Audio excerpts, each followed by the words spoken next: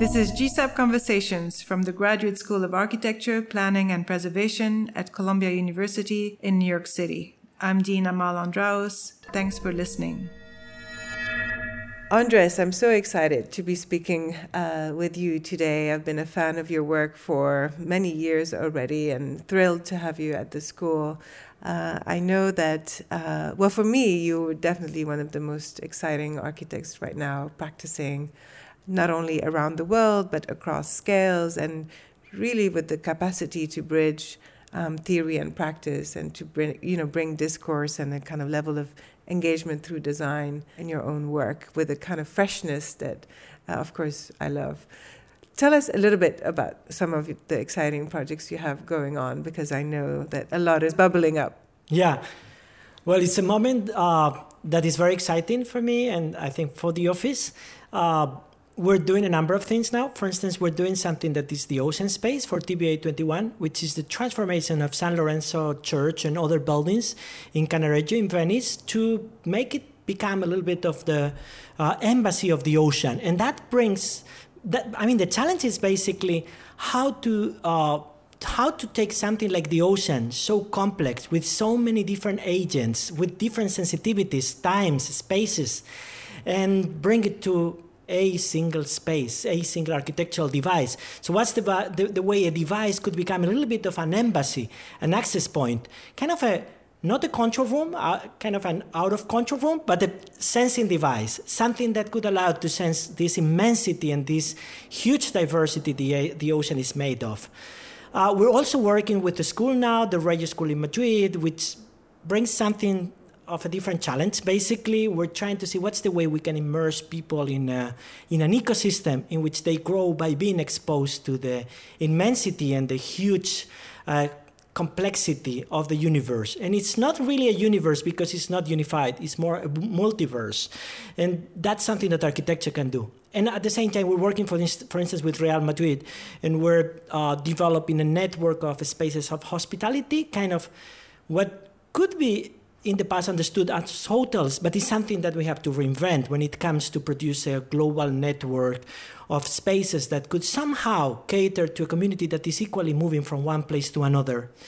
And that's kind of the more building-oriented things, but we're opening in a few days an installation at the Whitechapel Gallery, which is a reenactment. It's being prepared, a reenactment of This Is Tomorrow, that is called Is This Tomorrow? And we're working with artist Jacoby Satterwhite to do that, and many, many other things.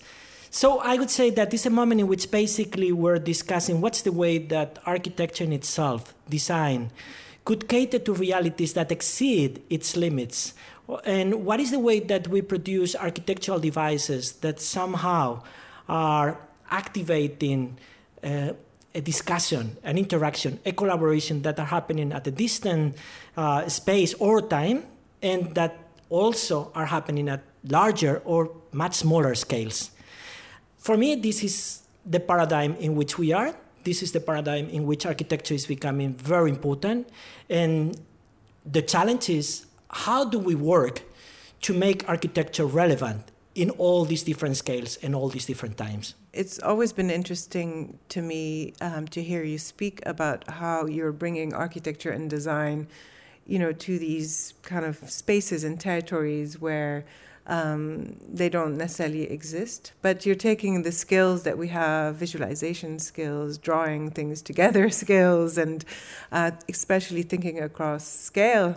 As architects, we're always like, we need to be at the table, and as a kind of eternal lament of our status today. And your position, but we're already there. Design is already there. Design is everywhere. Do you feel that this is something that's gaining traction? Yeah, I think we have no time for nostalgia, and there's no time for complaints. Basically, I think if we look at the newspapers, everything that comes there in the front page has architecture in it. If we think of geopolitical tensions, if we think of environmental issues, if we think of new projects, all of them, new kind of general projects like the Green New Deal, for instance, all of them are loaded with architectural design. Immediately, it's a discussion about housing, it's a discussion about territory, it's a discussion about fences, it's a discussion about borders, it's a discussion about architectural elements. So as you said, basically, we're there already, and it's our task not only to be there, but to bring there many of the values, many of the capacities, many of the traditions that architecture treasures. And also being able to invent new situations, to make it possible to multiply the terrain of the possible, to think like these are not the only options. We have many, many, many others, and we can provide or kind of bring trust on them and make other people believe that they're worth it. And of course, that needs work, that needs invention, that needs images, visualizations, convincing arguments, also convincing designs, new technologies, new ways of dealing with existing technologies.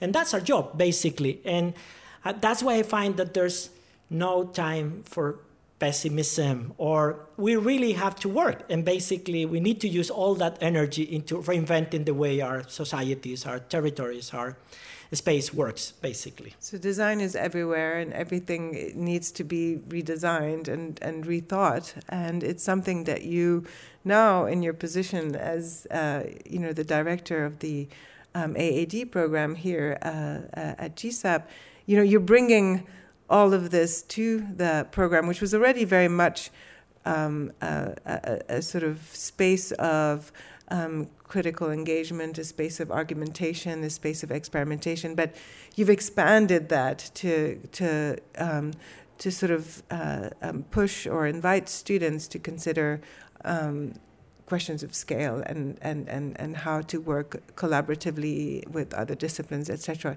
Tell us a little bit about some of the transformations you've brought already to the program. Well, I think the program is a legendary program that brings together some of the most interesting students around the world that already have a degree and already have questions and sensitivities. What I think is the great potential of the AAD now is that it's putting together an ecosystem in which people can bring here their questions, not only what they know, but what they know that they don't know and that they want to develop. And they could find a place to do that. And basically, we believe that architecture is relevant and that architecture can make a change, basically. And we're supporting all these sensitivities to grow at something that could transform the world. And we're in the center somehow of many discussions by being in Columbia, by being in New York, but also by being in the world in the way we are, in a very independent way, in a way that we believe that we can reinvent the way things work. And that means also to break down the discussions into a number of new terrains in which architecture can find, and it's already finding, an opportunity to grow and to bring relevance.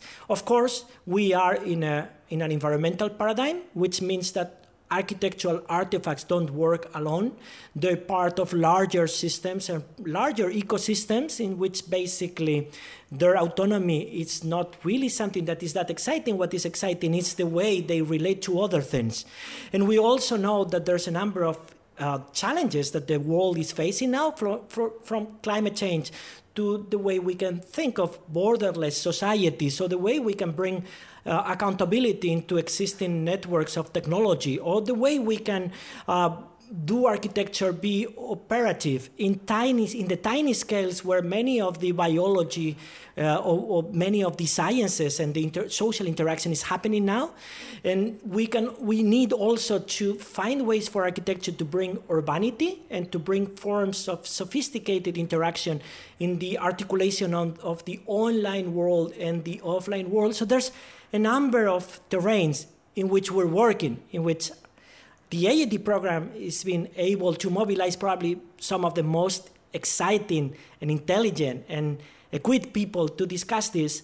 And we're very happy to convene the students that have those questions and that can bring them to this ecosystem. As with many things, it's, the sort of excitement happens often a little bit at the kind of periphery, at the sort of space where there is the most flexibility to experiment. And this question of scale, which transpires, really across all of the programs at the school, is really crucial now to the AAD program, which is, it's not about declaring that the scale of the building is the only scale. It's really about, defining architecture across all these scales and what the design intervention can be as we stage new relationships, whether they are kind of at the scale of a territory, at the scale of, you know, a small kind of material encounter, and representation.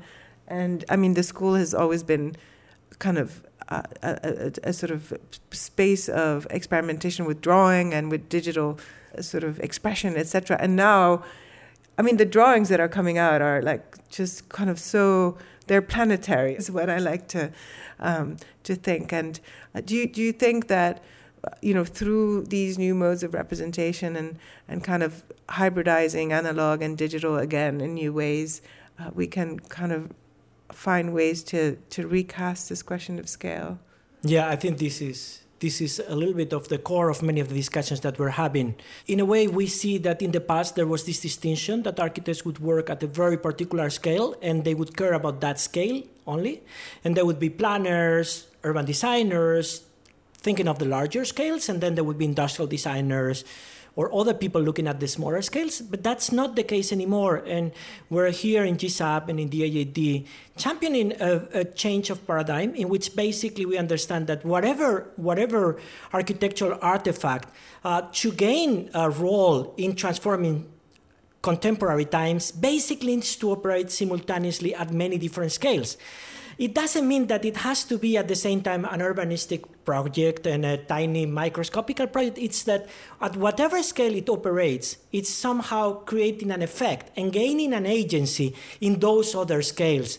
And that's why we believe that there's a great need to look carefully to what is the way architects design buildings, because what we're doing basically has the possibility in what we're doing, looking at transformations that could happen at tiny scales, at large scales from the work that we do. This is something that somehow it's a reflection on the world and the way it is challenged now.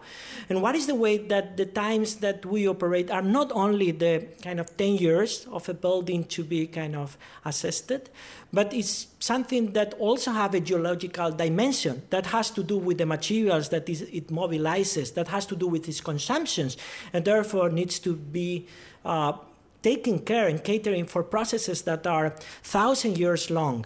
But also it's about the way, for instance, tiny transformations, chemical processes or biological processes are happening in microseconds. And what is the way that the decisions that we take at the scale of the building are also transforming and making having an impact in those other scales. This is something that was not the discussion 10 years ago. And that's something that I love, that the AAD has the speed to grab these things and to champion them into the discipline. You mentioned 10 years ago, and it's interesting for me, you know, as we think about scale, of course, you know, the volume of SML-XL that Koolhaas left for us as an enigma on the question of scale. And yet that, you know, that framing of scale in SML-XL is still relatively conventional in terms of there are still kind of boundaries between the kind of physical scale of these different architectural interventions. But the notion of scale you're bringing is actually quite different. It's a sort of much more sort of almost fluid, or actually there's no difference between the small and the big. You just have to zoom in, and it's actually the same scale. It's what we complain about when we, with our students, you know, who are absorbed in the computer and can't tell the difference. But maybe that is a positive that we can actually kind of turn on its head somehow. And it's a question about representation, and that's why we're doing such a big effort on that, and we're also creating a lot of debate by conveying the results of those experiments that we're doing. But it's a question about how do we represent the parts that in the past were not carefully looked at? What is the way that we see the effects of a building decision in the larger time? Or what is the way that we can, by taking a tiny decision on, for instance, the surface of a building, initiate a process that in the long run will have a huge impact environmentally? And that's something that's why we're developing experiments in representation, and many students here are working on the way processes that in the past would remain invisible could become visible and therefore critical, and also a terrain for design and for reinvention. So in a way, by claiming that architectural artifacts are transscalar or interscalars, basically we also take the responsibility of representing them like that, and then finding the gates and the opportunities to use that as a source of opportunities for design. And this is crucial because what we do in the AAD is about design. We engage with theory, we engage with criticality, because we believe that that criticality basically expands our capacity to design, and our capacity to design in an innovative way that reinvents and to address the challenges the planet now is facing. Continuing on this topic of scale, you are launching the Climate Summits with David Benjamin, who's now leading the Advanced Studio, and the question is climate change at the scale of the building. So we're not leaving the building behind. We're actually sort of also putting it back as a scale that we should re-examine with fresh eyes now that we've kind of exploded these notions somehow. Do you want to tell us a little bit about what your hope is for those climate summits? Climate change is challenging many things in our times, basically. So often it's discussed as something that has to do with policies, that has to do with ways of using buildings or daily practices, of course. But it's the moment also to look at the scale of buildings, to look at walls, windows, floors, pots with flowers, lamps, systems, ways of performing daily life in buildings, but also ways for buildings to be constructed in particular places, to be made evolve. And all these things are crucial when it comes to discuss climate change. So we believe that is the moment to specifically address that from the perspective of buildings. Also because we know how powerful design is, and we know how much of a difference design can bring into climate change if we carefully look at the way buildings are done and their impact on climate. This is something that also has to do with an attitude. An attitude on the one side of being very specific at what we do. We believe design is something very complex that has a theoretical dimension, a political dimension, but also the great capacity to change things. And we don't think it's subsidiary from other sources of knowledge. So it's not that knowledge is produced somewhere else and then is brought to design, and design kind of repeat what is thought already in another discipline. Is that we believe that the field of design has a criticality, and that's what we do here. Connect that criticality with the decision making when it comes to design. So basically we want to track back what is the way that by designing design decisions, we're engaging in a whole political and theoretical dimension that we should be taking responsibility for. Because also that's the way that we will invent the architecture and the design processes that will face climate change. Thank you so much, Andres. It's so refreshing to hear that, really design, architecture are forms of knowledge, and certainly critical, I hope, forms of knowledge that can contribute to sort of recasting this moment we're in, to try to find new ways to intervene, but also imagine alternative options for the future. So I'm so glad to have you. Thank you so much for being with us today. Thank you. This podcast was produced by Columbia GSAPP. You can find more information about the school on our website at arc.columbia.edu.